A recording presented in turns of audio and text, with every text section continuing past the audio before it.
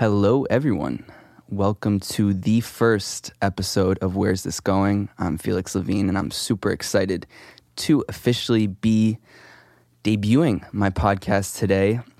I just need to give a quick shout out to people who have helped me to get to this moment because it's not easy. We are recording today our first episode live from Santa Barbara at Hidden City Studios with Elliot Lanham. So shout out Elliot. I also want to give a big shout out to the people who've helped me with cover art and all that stuff. Analia Segal, thank you so much. This podcast is something that I hope I do for the foreseeable future. I was really motivated and inspired by Mr. Joe Rogan because I listen to Joe Rogan probably on a daily basis, and he brings on a variety of guests from different fields. He brings on athletes, he brings on comedians, you name it. And so I was just, I'll listen to 2 or 3 hours of Joe Rogan daily, eating meals, working out at the gym, and I hope to do something similar where I want to bring on athletes, agents. Today we have Paul Tucker, historian, actors, musicians. So I'm ready to get it rolling. And also another quick shout out to Robert Mendoza for letting me use his amazing song Havana, which you will hear shortly as the introduction music.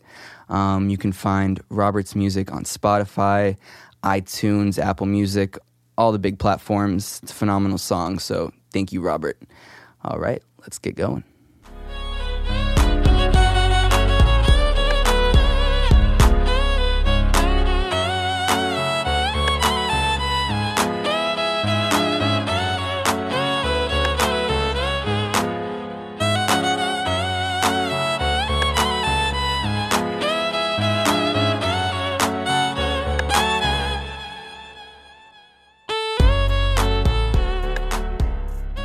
All right. We're good? We're live? Boom. We're live. Tucky, thanks for being here.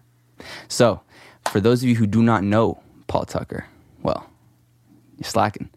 Paul is a author, curator, former professor, father, husband, soon-to-be grandfather.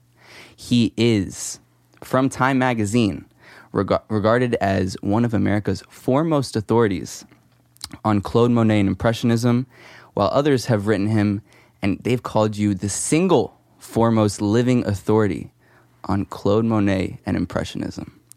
He is the recipient of the Yale Press Governor's Award for the best book published by an author under 40. He's had numerous exhibitions. He's curated over a dozen exhibitions. He's authored and edited over 11 books, in that ballpark. He is the International Arts Critics Award for curating the best exhibition Claude Monet late work at Gagosian Commercial Gallery in my hometown, New York City. He also curated the Monet exhibition at the New York Botanical Garden in 2012.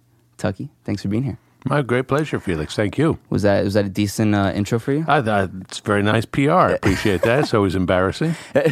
Did you ever imagine you'd be sitting here as one of the world's, and I quote, foremost authorities on Claude Monet? It startles me all the time, frankly. Monet has been a terrific companion for 40 years, great guide, ally. He's taught me so much. So I feel it's been an enormous privilege all the way along. I've learned an enormous amount and seen the world through his eyes. Do you think you'd be friends with Monet if he was around?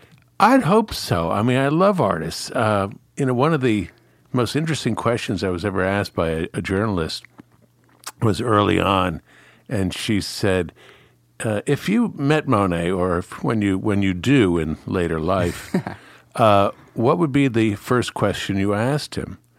And I thought that was terrific. And, Felix, I didn't hesitate. I simply said, did I get it even a little bit right? Because, we do make up stories about the past. We try to get it right. I spent so many years in archives and doing research in far-off places to try to understand what this man was all about. And I'd like to think that I was honoring his efforts. But to be sitting here and looking back upon all those years, it is a little strange. Did you ever, Why Monet? What brought you first into his world? Well, when I was a child, I was in my cradle. My parents had one of those mobiles, and it had all of Monet's pictures on it. So around and around it went, and I was inculcated, probably when I was about, a month or two old. That's not true. Not true. I got that was not true. I was not dragged around the museums. I, too, was born in New York and lived on the Upper West Side until the family got too large. They moved out to the suburbs, and we had too many kids, which was the reason they moved out, so we didn't get dragged around in museums. But when I went to college, it was in the late 60s, and most regulations were abandoned, and you could take courses across the board. So I decided, since I was at a liberal arts college, happened to have been Williams College in Massachusetts, that I should take courses that I never took before, like primate behavior, which was terrific. I inculcated my rat, and I had my incubation periods with my little duck and so on and so forth. And I said, I'll take one of these art history courses, because I thought I was going to be a history teacher, perhaps. What kind of history? European history. I was a big European history guy. So I took these art history courses off and on. And the first one, I don't think I did particularly well. I might have gotten a B or something like that, but I liked it. And the college was associated with the Clark Art Institute, which is a fantastic museum in Williamstown, Massachusetts, founded by Stephen and Francine Clark in the 1950s, when they were worried about the Russians and potential nuclear war. And they had looked for a place outside of New York to be able to house their collection, which contained an enormous number of Renoirs and a number of very fine Monets. In any case, I became an art major my senior year, a little late in the game, but I was able to give tours of the Clark Art Institute. And they had a Monet Cathedral painting. They still have it. It's a fantastic painting.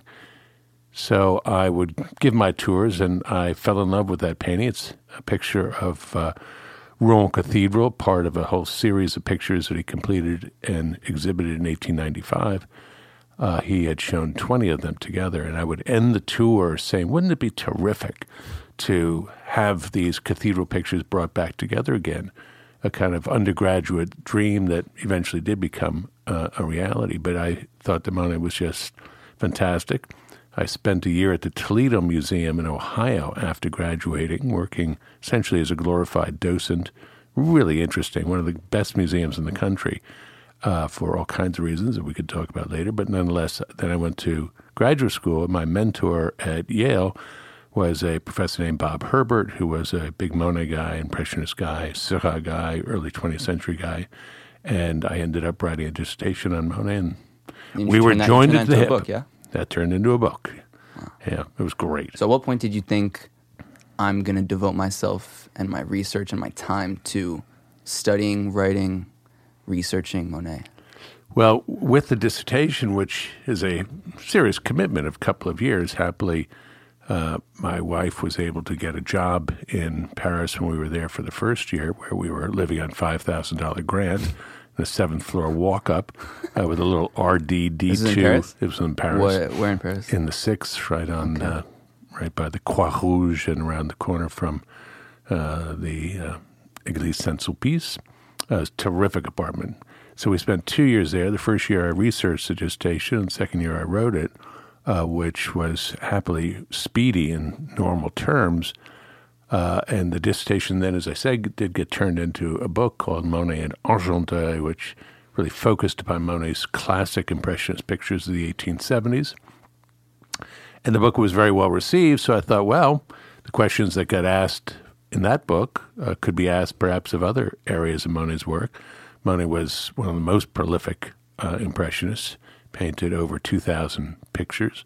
And there were areas that seemed to have been rehearsed in a fashion that was a little repetitive, particularly the efforts of the 1890s with these series paintings. So I decided to focus my efforts on that area of that 10 years of his career, and that too proved to be enormously rewarding.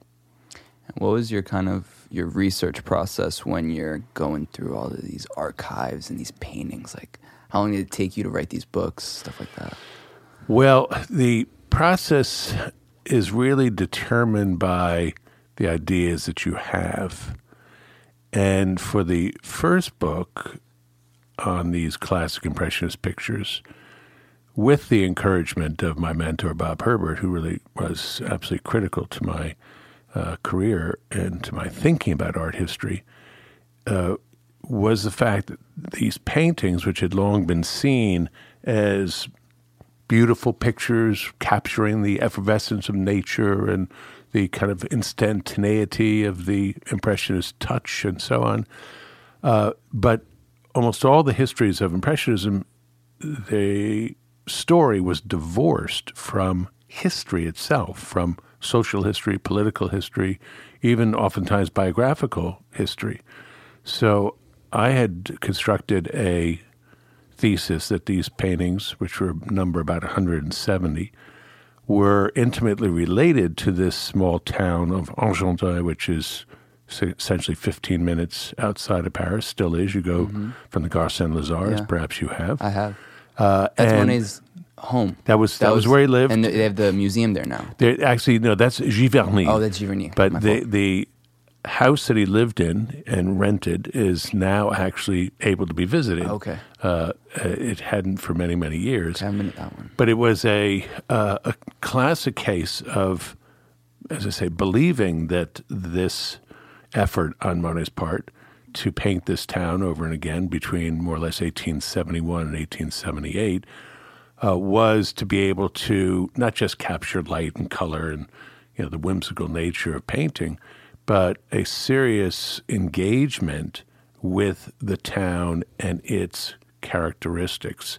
And what does that mean? It means that this town was a classic case of a Parisian suburb that was being transformed from an agrarian community into an industrial presence. And that was made evident throughout the town, from the railroad bridge, which came across the Seine and tied the town literally by steel to Paris. That happened in the 1860s, but also since the land was much less expensive, people began building factories on this former farmland, and people began building houses where they could come out on the weekends, sort of the Hamptons, so to speak. And all kinds of activities started occurring there, like boating and sailboating. So in order to be able to determine, and those were the subjects in Monet's pictures, that's what he painted. So if that's the case, these were actually brand new subjects and brand new aspects of the town. So in order to be able to do the research on this, you could sort of say this, that, and another thing, but I spent 6 months in the basement of the town hall reading through letters to the city council, letters to the mayor. I read all the minutes of city council meetings.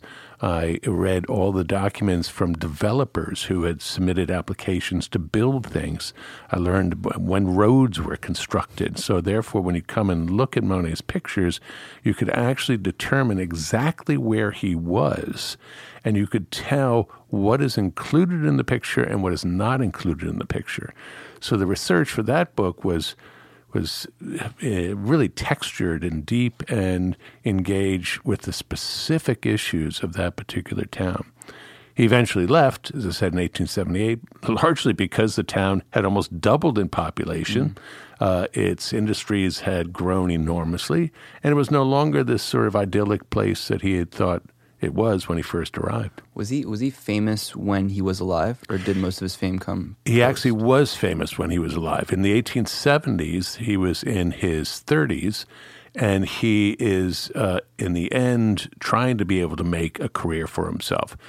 There are often citations of him starving and writing these terrible letters saying, I owe the butcher, the baker, the candlestick maker, X, Y, or Z francs. Won't you lend me some? He was not the kind of guy you really wanted to have for a friend, because he was always hitting you up for small change.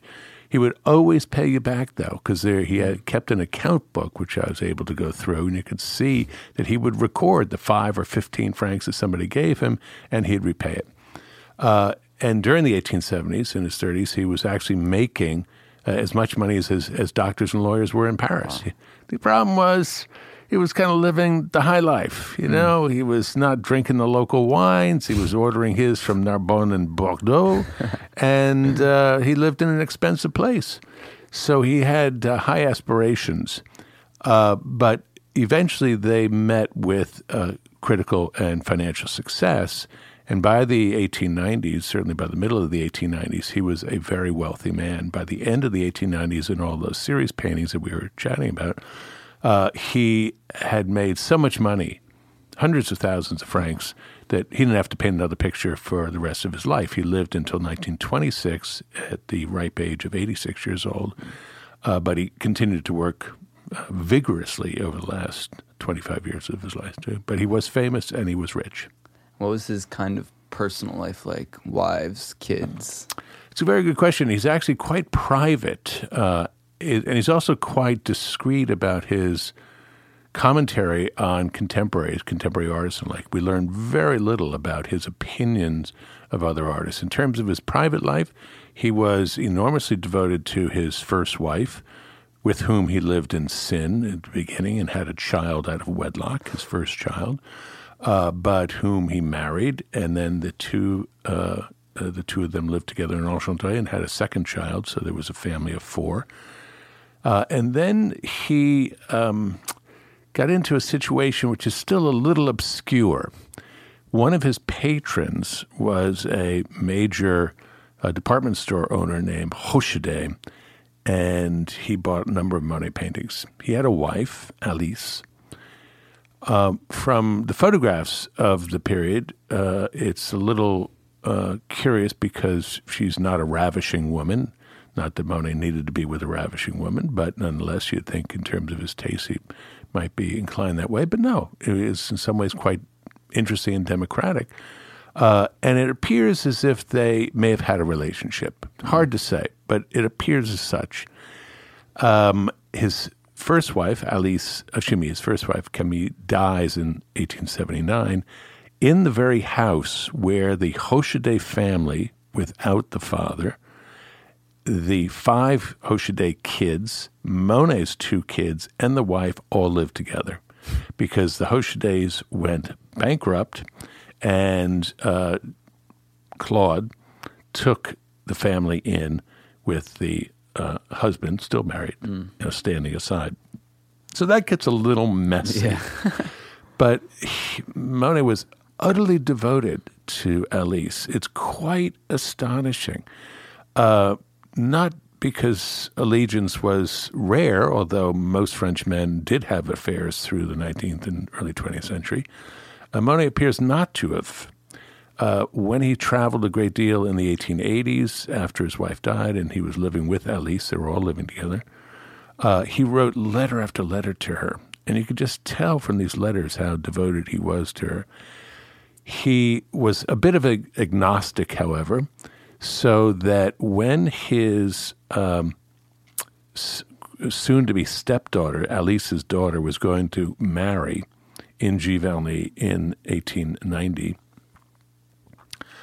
Monet wanted to walk her down the aisle, but he was not married, and that wouldn't have really been possible. In addition, the fact is that he had been living with Alice Hocheday for all these years, so it didn't look very good.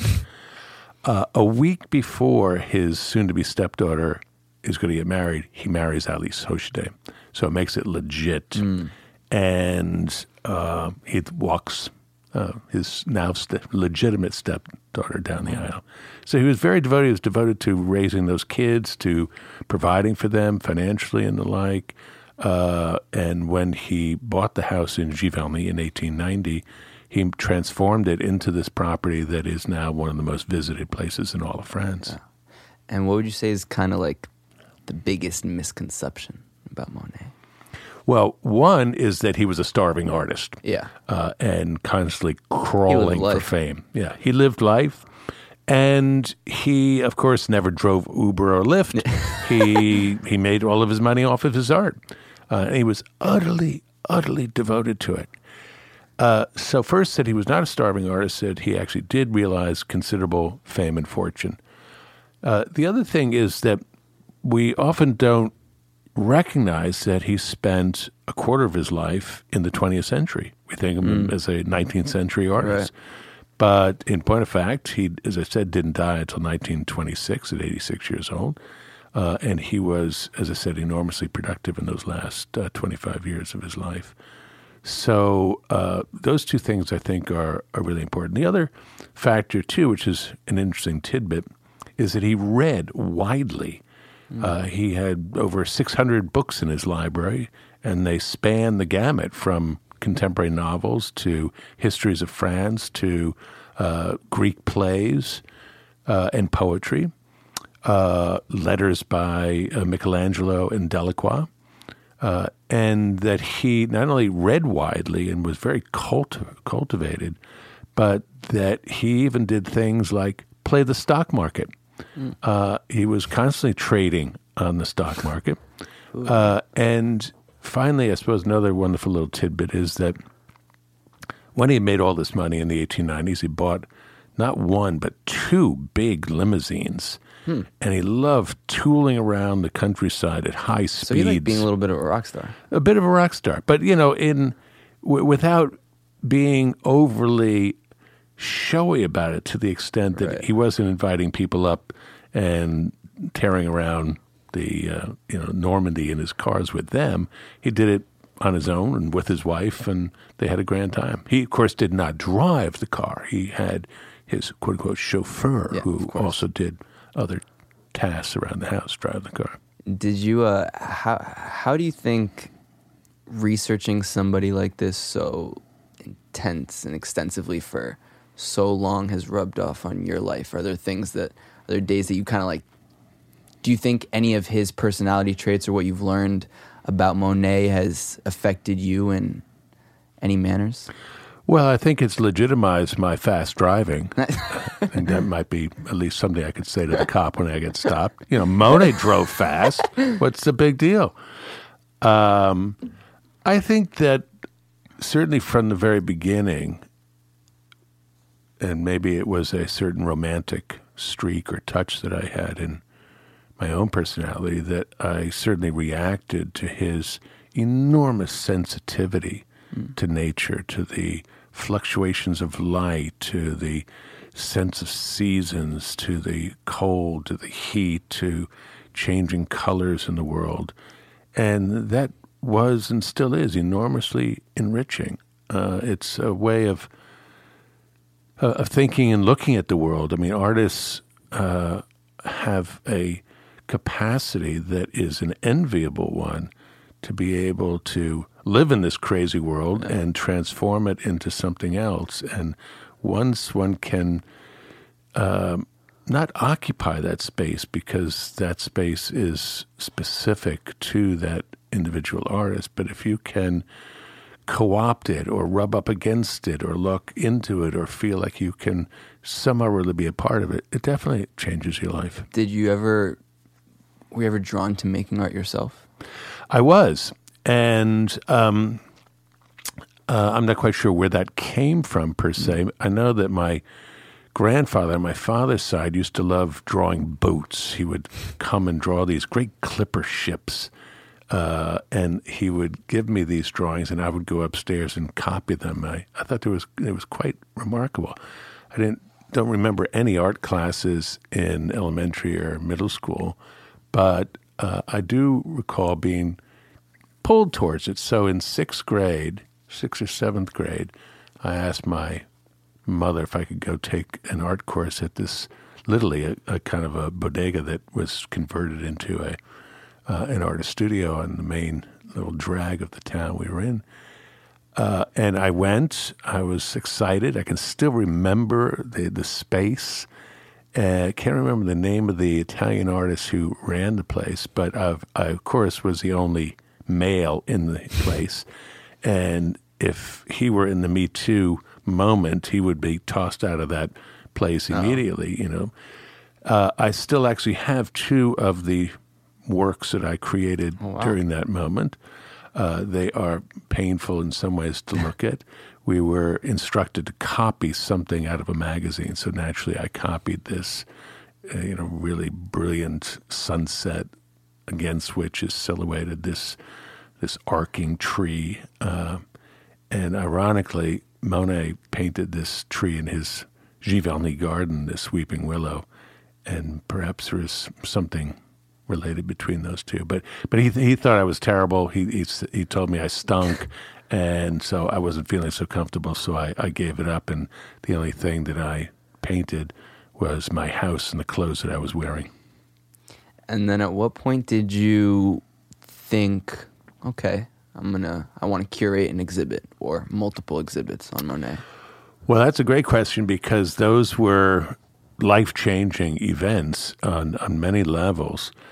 I had the great privilege to be friends, still am, with Peter Sutton, who was the curator of European art at the Museum of Fine Arts in Boston, but who had been a classmate of mine in graduate school in New Haven at Yale.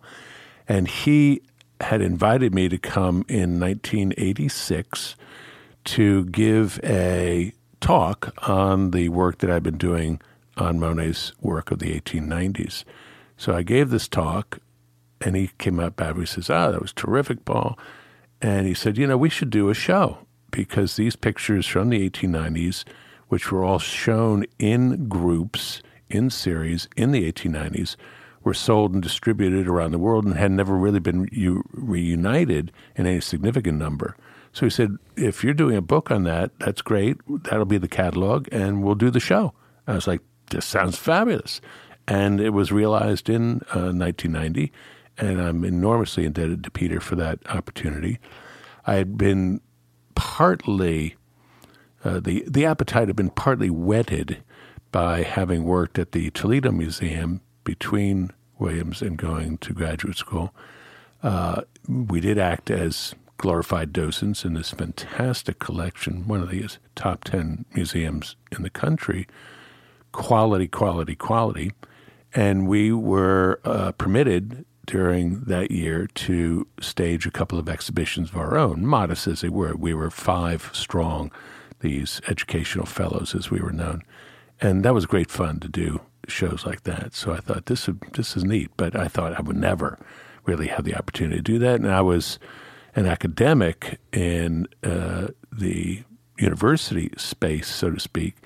So therefore, the opportunity to do exhibitions is rare, since you're in that silo. But with Peter as a friend, and he was a Dutch 17th century specialist, he did not have a 19th century specialist at the museum at the time. It was a great marriage. And as I say, I'm enormously indebted to him. And then how do you go about reuniting all those works if they're private people who own them? How do you convince them, or what's that conversation look like? Yeah, that was one of the great challenges of that show, as it is still true with almost every major undertaking. The show ultimately had 90 paintings in it. It just happened to be 90, and it happened to be of the 1890s, and it happened to open in 1990. Somebody even said, gee, is Monet still here? I mean, as if somehow or other he just cranked these things out. There is a catalogue raisonné, or catalog of all of Monet's work, that had been put together by the team at Daniel Wildenstein's Foundation in Paris. And Daniel was a devoted Monet fan, a great ally, I must say, of mine, and I will always appreciate his assistance. But it is a book, it's 5 volumes, that includes illustrations of those known pictures around the world, and when it is published, the most up-to-date information about them. The problem is that they change hands a lot, and those private sales were not recorded. It was also a time prior to a very significant addition to our arsenal of weaponry in these affairs, and that is ArtNet and the databases that have been established for public sales. But in any case, we start with the museums that we know where the pictures are, and then you have to drill down really in exploratory ways across the art historical landscape, through private dealers, through the auction houses, through collectors who may know another collector who may own something that you do not know. One has to be just on 110% all the time and follow every lead. And then, Felix, then the most important thing is never accept a no. What was the most uncomfortable kind of conversation you had to try to convince somebody? Also, are these people, when they own a Monet, are they usually public about it, or is it kind of like a... Generally, no. Yeah. Generally, no. Because a lot of them sometimes came down through the family or the like, and it wasn't as flashy a market as it is now for contemporary things. But I think the most difficult I had was for the subsequent exhibition of Monet's work of the 20th century, which had, again, about 90 paintings from more or less 1900 through 1926. And Monet, in his last years, in the 1920s, did these fantastic views of the rose-covered trellises looking up to his house in Giverny. They are dense and thick webs of paint, visionary in many ways. The Musée Marmottan in Paris owns a number of them, but there were a fair number in private collections as well. And I had learned, again, through discreet relationships, because discretion is the only way you're going to be successful. Yeah. I was in Captain Nemo's submarine at the bottom of the ocean often during these things. And people came to trust me because I had no stake in it economically. Right. I had a stake only in terms of the intellectual property and intellectual results that may come true. But I contacted this wonderful woman who lived in New York and who had one of these late Allée de Rosiers pictures. I went to visit her, and I brought her matzo ball soup. She couldn't have been nicer, but she refused to lend the picture. And again, I said, you can't take no for an answer, so I would write again, and I would make my case slightly differently, but with the same kind What's her reasoning initially to not let... She essentially just said, I just feel, she had never lent the picture before. It had not been, I don't think it had been in any exhibition in the United States. Is it something that's hanging up in her house? Yes, it was just hanging in her house. As is true with, a lot of the pictures. That. Just eating over a Monet? Yeah. Well, it's great fun. I even fell asleep underneath a Matisse still life at a collector's house because I couldn't figure out how to turn off the light on the thing that night. He came in and found me snoozing away with the light on in the picture. The whole place was dark. So anyway, I wrote her another letter. She refused. And I think I may have written a third. And I finally got a call from her daughter.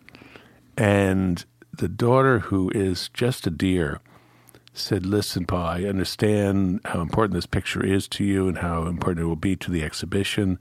But my mother, is not feeling so great. She was elderly. And she said she just so loves this painting. It's like her family. And that if we were going to leave the apartment, and it would have had to have been a commitment for almost a year, she wouldn't know what to do. In fact, it probably really would be detrimental to her health. I said, that is so beautiful. That is so fabulous. It still gives me goosebumps as I say this. Yeah.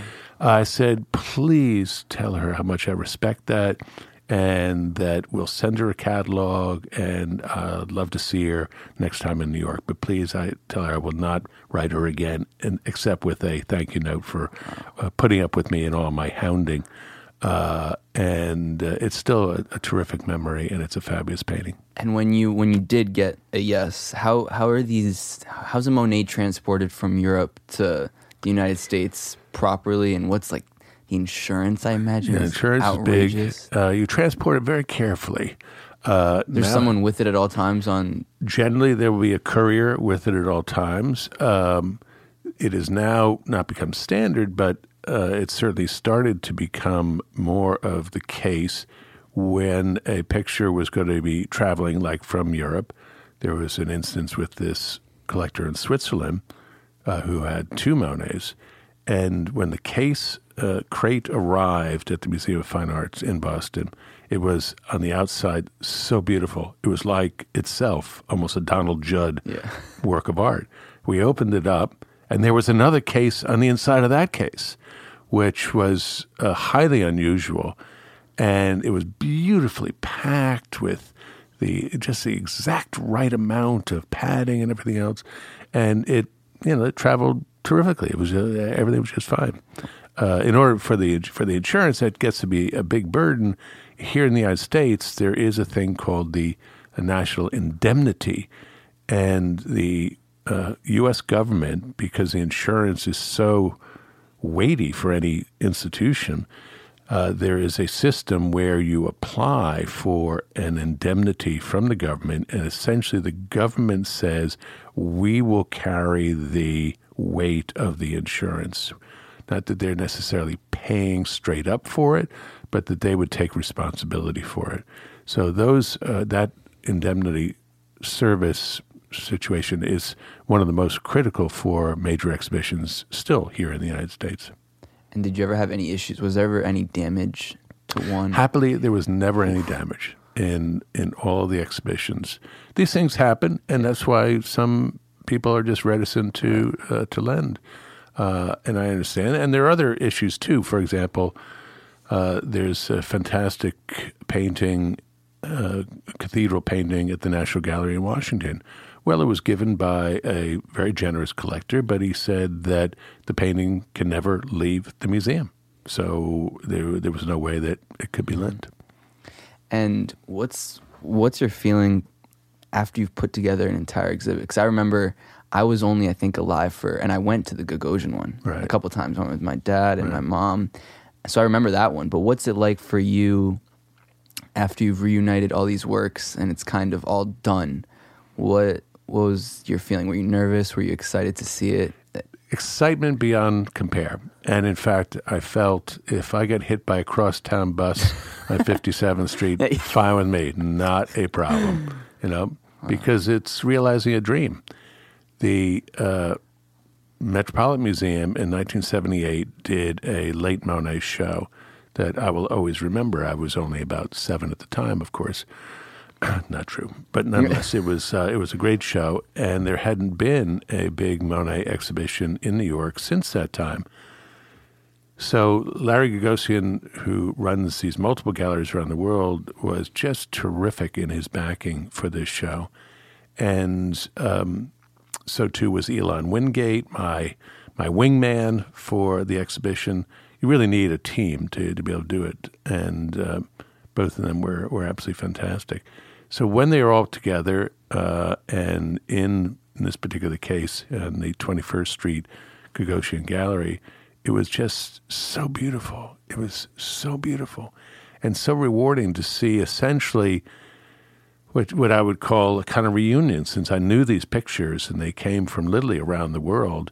It is deeply satisfying, and you feel not only are you doing something for the general public and for history, and of course, yes, for yourself in terms of certain kind of deep satisfaction, but you're doing it for Monet. I felt Monet was taking on New York. He was going to show those buggers he could still work at 86 years old.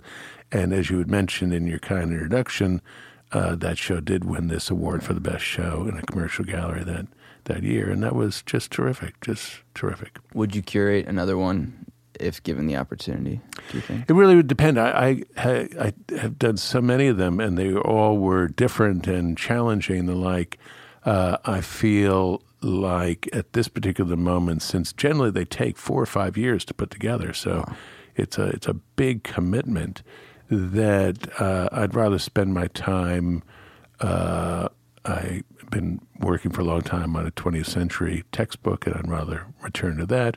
Or in anticipation of grandchildren coming, twins, I might add. That's true. I think that would be appropriate distraction. I can hang up my exhibition spikes. Let's talk about it. Are you excited? Oh, can't stand it. For those of you who don't know, Paul's son, who's expecting a pair of twins. This is also his wife is, but yes. Well, that's true. I don't think Jonathan's going to be giving birth anytime soon. But Jonathan he's an actor.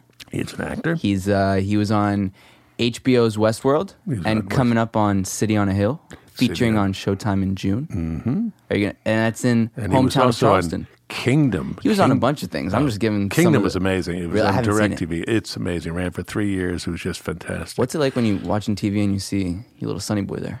It's amazing. You know, when he is fully in his role as he is so often, it's like that. Whoa, you know, that's a different person. He's been doing it for so long too. He has been doing it since he's 12 years old. He's now 36, so he's got a pension. What is he? Are you nervous about being a grandfather? No, I'm psyched. I got 2 arms because they're twins. That way, I can use both of them. Do you know the sex? Yeah, of it? actually, we get a boy and a girl. So one of it's each. it's fantastic. Any names? Are we not Yes, revealing those yet? Smokey and the Bandit. At least that's what Jonathan says. Now, we did not know names yet, but I'm sure they will be named. And speaking of in Jonathan's City on a Hill Yes. coming up, that's in Charleston. Well, it's a show that focuses on corruption in the Boston Police Department in the 1990s, when Jonathan was essentially just turning a teenager. So he knows a lot about this. Jonathan was involved in all that. Well, Great. I Yeah. can't necessarily speak to the specifics, but he grew up in what we fondly called the People's Republic of Charlestown, which is a terrific neighborhood in Boston, sort of like the Brooklyn of Boston. It's part of Boston. And he saw a lot of things and read a lot about it and everything else. He had at one time a very thick Boston accent, and certainly as a good actor, he can bring that back as he does. It's a program with Kevin Bacon and others. And the pilot, which I think is going to air, they shot the pilot a year or so ago. I think it's going to air as the first episode, maybe in June or September, I'm not certain, was just astonishing. He was, of course, I'm prejudiced, but actually he was just terrific in it. So it was great. What was it like the first time you saw him on TV? When I was young, as I said, my father didn't believe in TV. In fact, we didn't have a television in our house, despite the fact we had 7 kids. And he did rent one time when we all got the measles or the chicken pox or something like that. The plague. The plague, bubonic.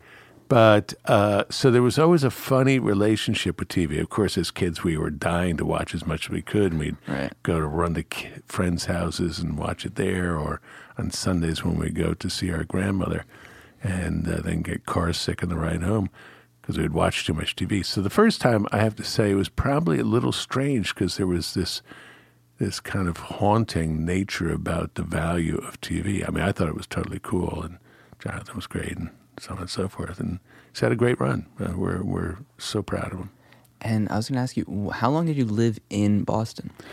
We lived in Boston between 1978 and 2014. And you taught at UMass Boston The for University of Massachusetts, Boston. 36 years. It was That's great. a long fucking time. It was great. Really? I mean, I did have a few breaks. There's one quote I wanted to read you, actually, on something you said on what you hope your legacy is at UMass Boston.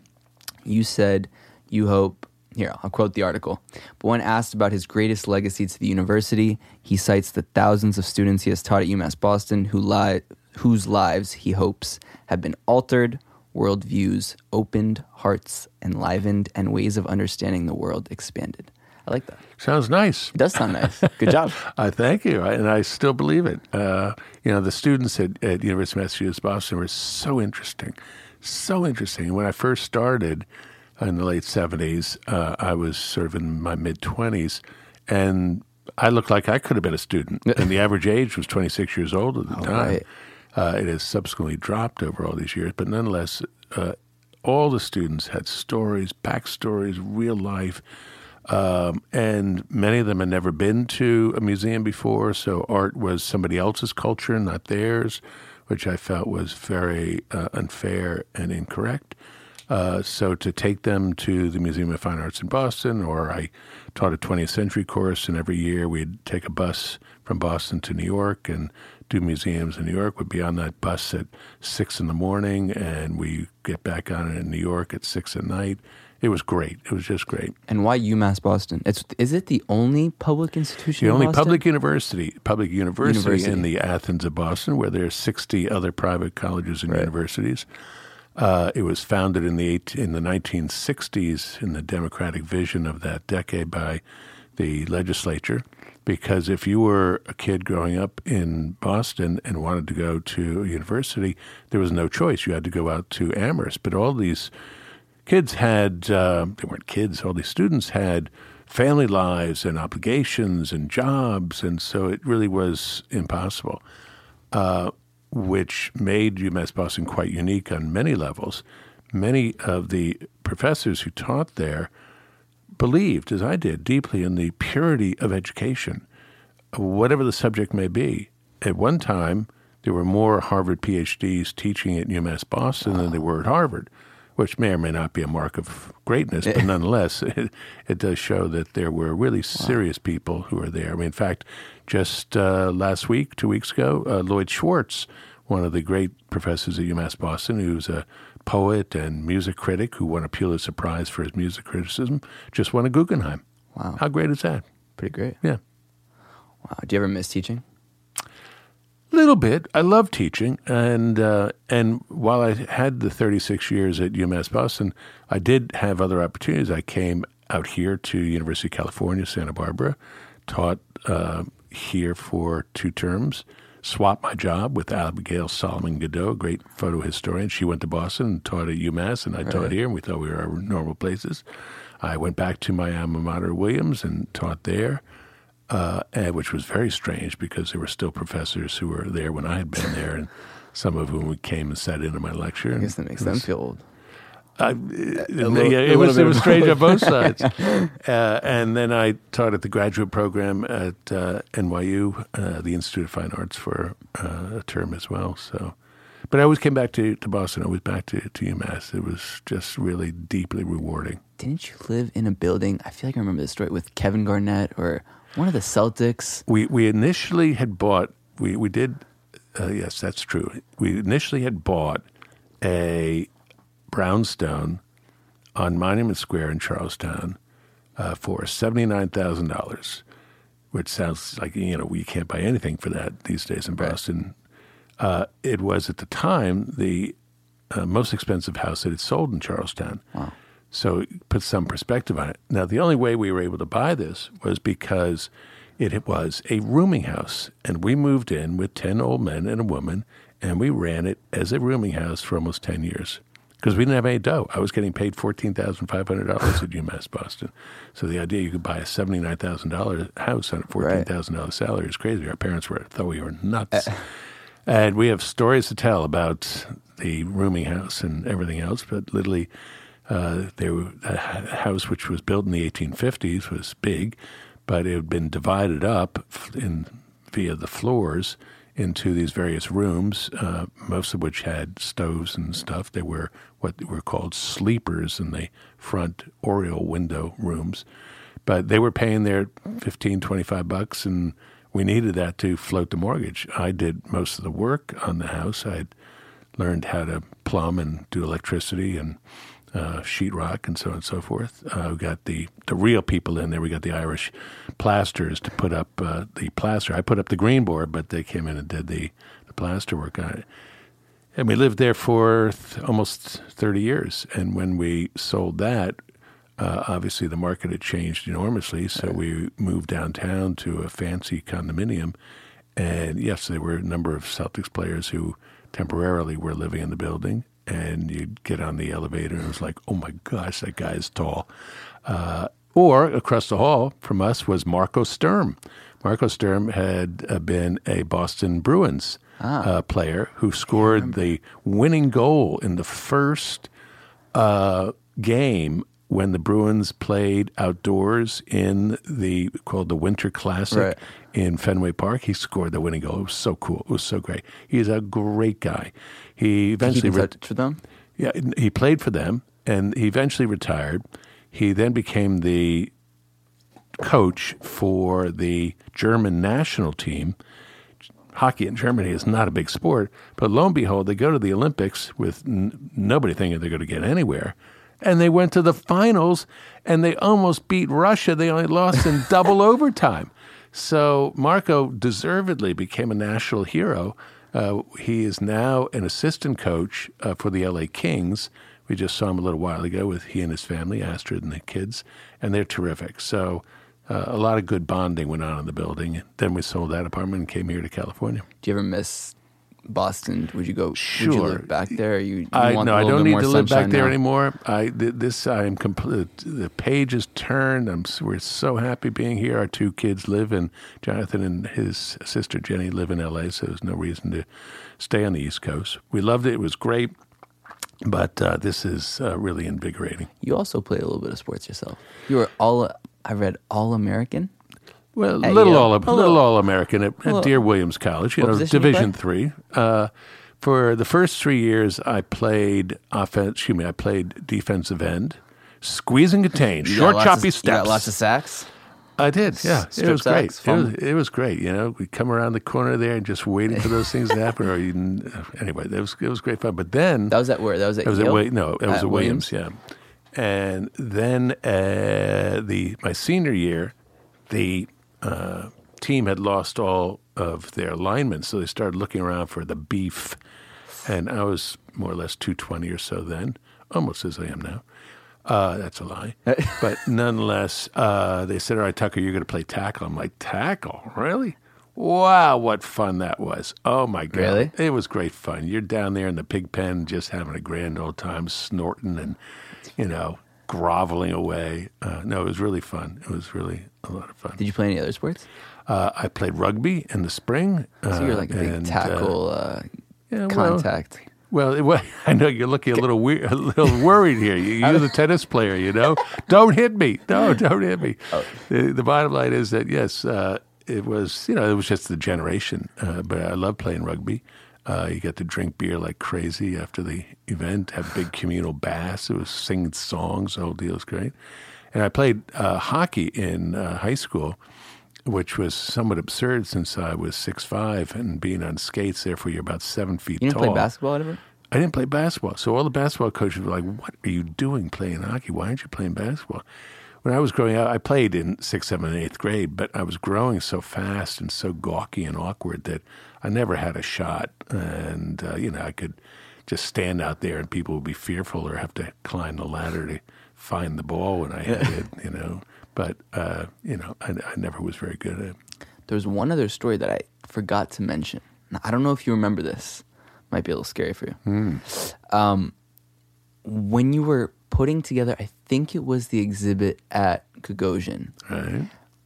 I remember I was young, and I get a phone call from my father. Right. And I think you guys were transporting one of the Monets back from Boston. I don't know if it was in his car or there was some kind of transportation, but I remember that night, you stayed with us, right. And I think you were in my room and I was outside, and I think I slept next to a Monet. Does this ring a bell? I'm trying hard. There was one Because there's also a few crazy stories of. Yeah, there was one deer collector who had lent a picture, but those I never would have taken the actual picture, out of the gallery without the crate and so on and so forth. That. Yeah. So I might have had something with me, but it would not have been. I guess I always had this fantasy that I slept next to a Monet. Yeah, I think maybe I'll just tell myself I did. Well, it was, as I recall, it was a bunk bed affair, right? Yeah. You're right. So therefore, Monet was upstairs, and he was sending down good vibes. So is there anything you want to do in your retirement life that you never had? Or retirement, I'd argue you're not even retired. But is there anything that you want to do now, a newfound passion that you were not able to do when you were busy in your official work? Well, life? deep sea diving, surfing, Jumping out of an airplane. jumping out of airplanes, riding turtles, something like that. No, I've had such a rewarding and enviable life, largely because of Monet in many ways, and other crazy hard work. But, I would like to be able to get back to this 20th century textbook, which I had written parts of it, and the students liked what had been there. So that's in the offing. I also had said to my dear wife, I said to everybody when I was approaching retirement, that what I'm going to do is I'm going to sit on my couch with my remote and I'm going to watch all the sports that I missed for decades. Have you followed suit? And I have not followed suit on that. There have been a couple of occasions when I remember one Sunday a year or so ago, I think I watched 6 different sporting events. That must have been amazing. It was great. It was great. And it started... Binge eat some chips or some... The whole thing had just become a complete potato. And you got to do that sometimes. It had started early, I think it might have been like the French Open or it's the best. Because I was matches all day. Well, yeah, but it also started at 9 in the morning, so that's why I turned it on to watch it. And then I moved from that to baseball to some golf to lacrosse to international rugby games. It was like, wow, this is great. You got to get the multiple monitor setup soon, so you can watch them all at once. No. I like my. I think Maggie will kill you. It could be. She understood, but I was only partially, as I said, satisfied in terms of following up my deep inclination. How long have you been married? 45 years. Give me the secret. Yes, dear. Wow. That's it. I don't think you need to say anything more. Well, a few other tidbits. The other tidbit is, and it's actually 45 years plus because we met at 16 and so on and so forth. But were you friends at 16? Yeah. Were you dating? Blind date deal. Blind date? Yeah. My brother had fixed me up and I'd come home and he said, "You want to go out for a date?" I was like, "I don't know anybody." "Oh, I'll get you a date.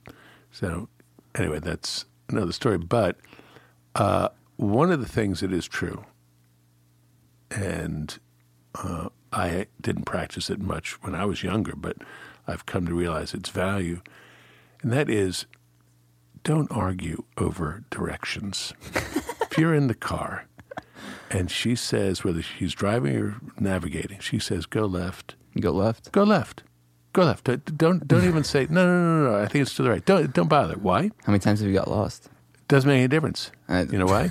I'll tell you. You win both ways, which is to say, you honor and respect the opinion of your partner, and if that person happens to be wrong, you do not smirk. You do not none of that. Those kinds of look you're making. No. No laughing. No smirking. Because you will win a second time, because you therefore were right, proven to be right, and you rise above the fray. And therefore, the next time, maybe your opinion might be asked and respected, but you don't need to offer it. So you really win all the way up and down the line. And, sure, if you're rushing to get to someplace, it's kind of a drag, and that's where the furor may fly, but it's really not worth it. It's not worth it. Hard to do, hard to practice, but I think it's worth putting in the arsenal. I think that's a beautiful way to end. Words of wisdom. Yes, dear, and get lost on the road. That's right. Get lost on the road if that happens to be, but it won't be your fault. Anyways, thank you, Tucky, for doing this. My great pleasure. For any of you who are interested in purchasing Tucky's books, Mr. Paul Tucker, you can find most of them on Amazon. That's correct? Yeah, probably for about $3 these days.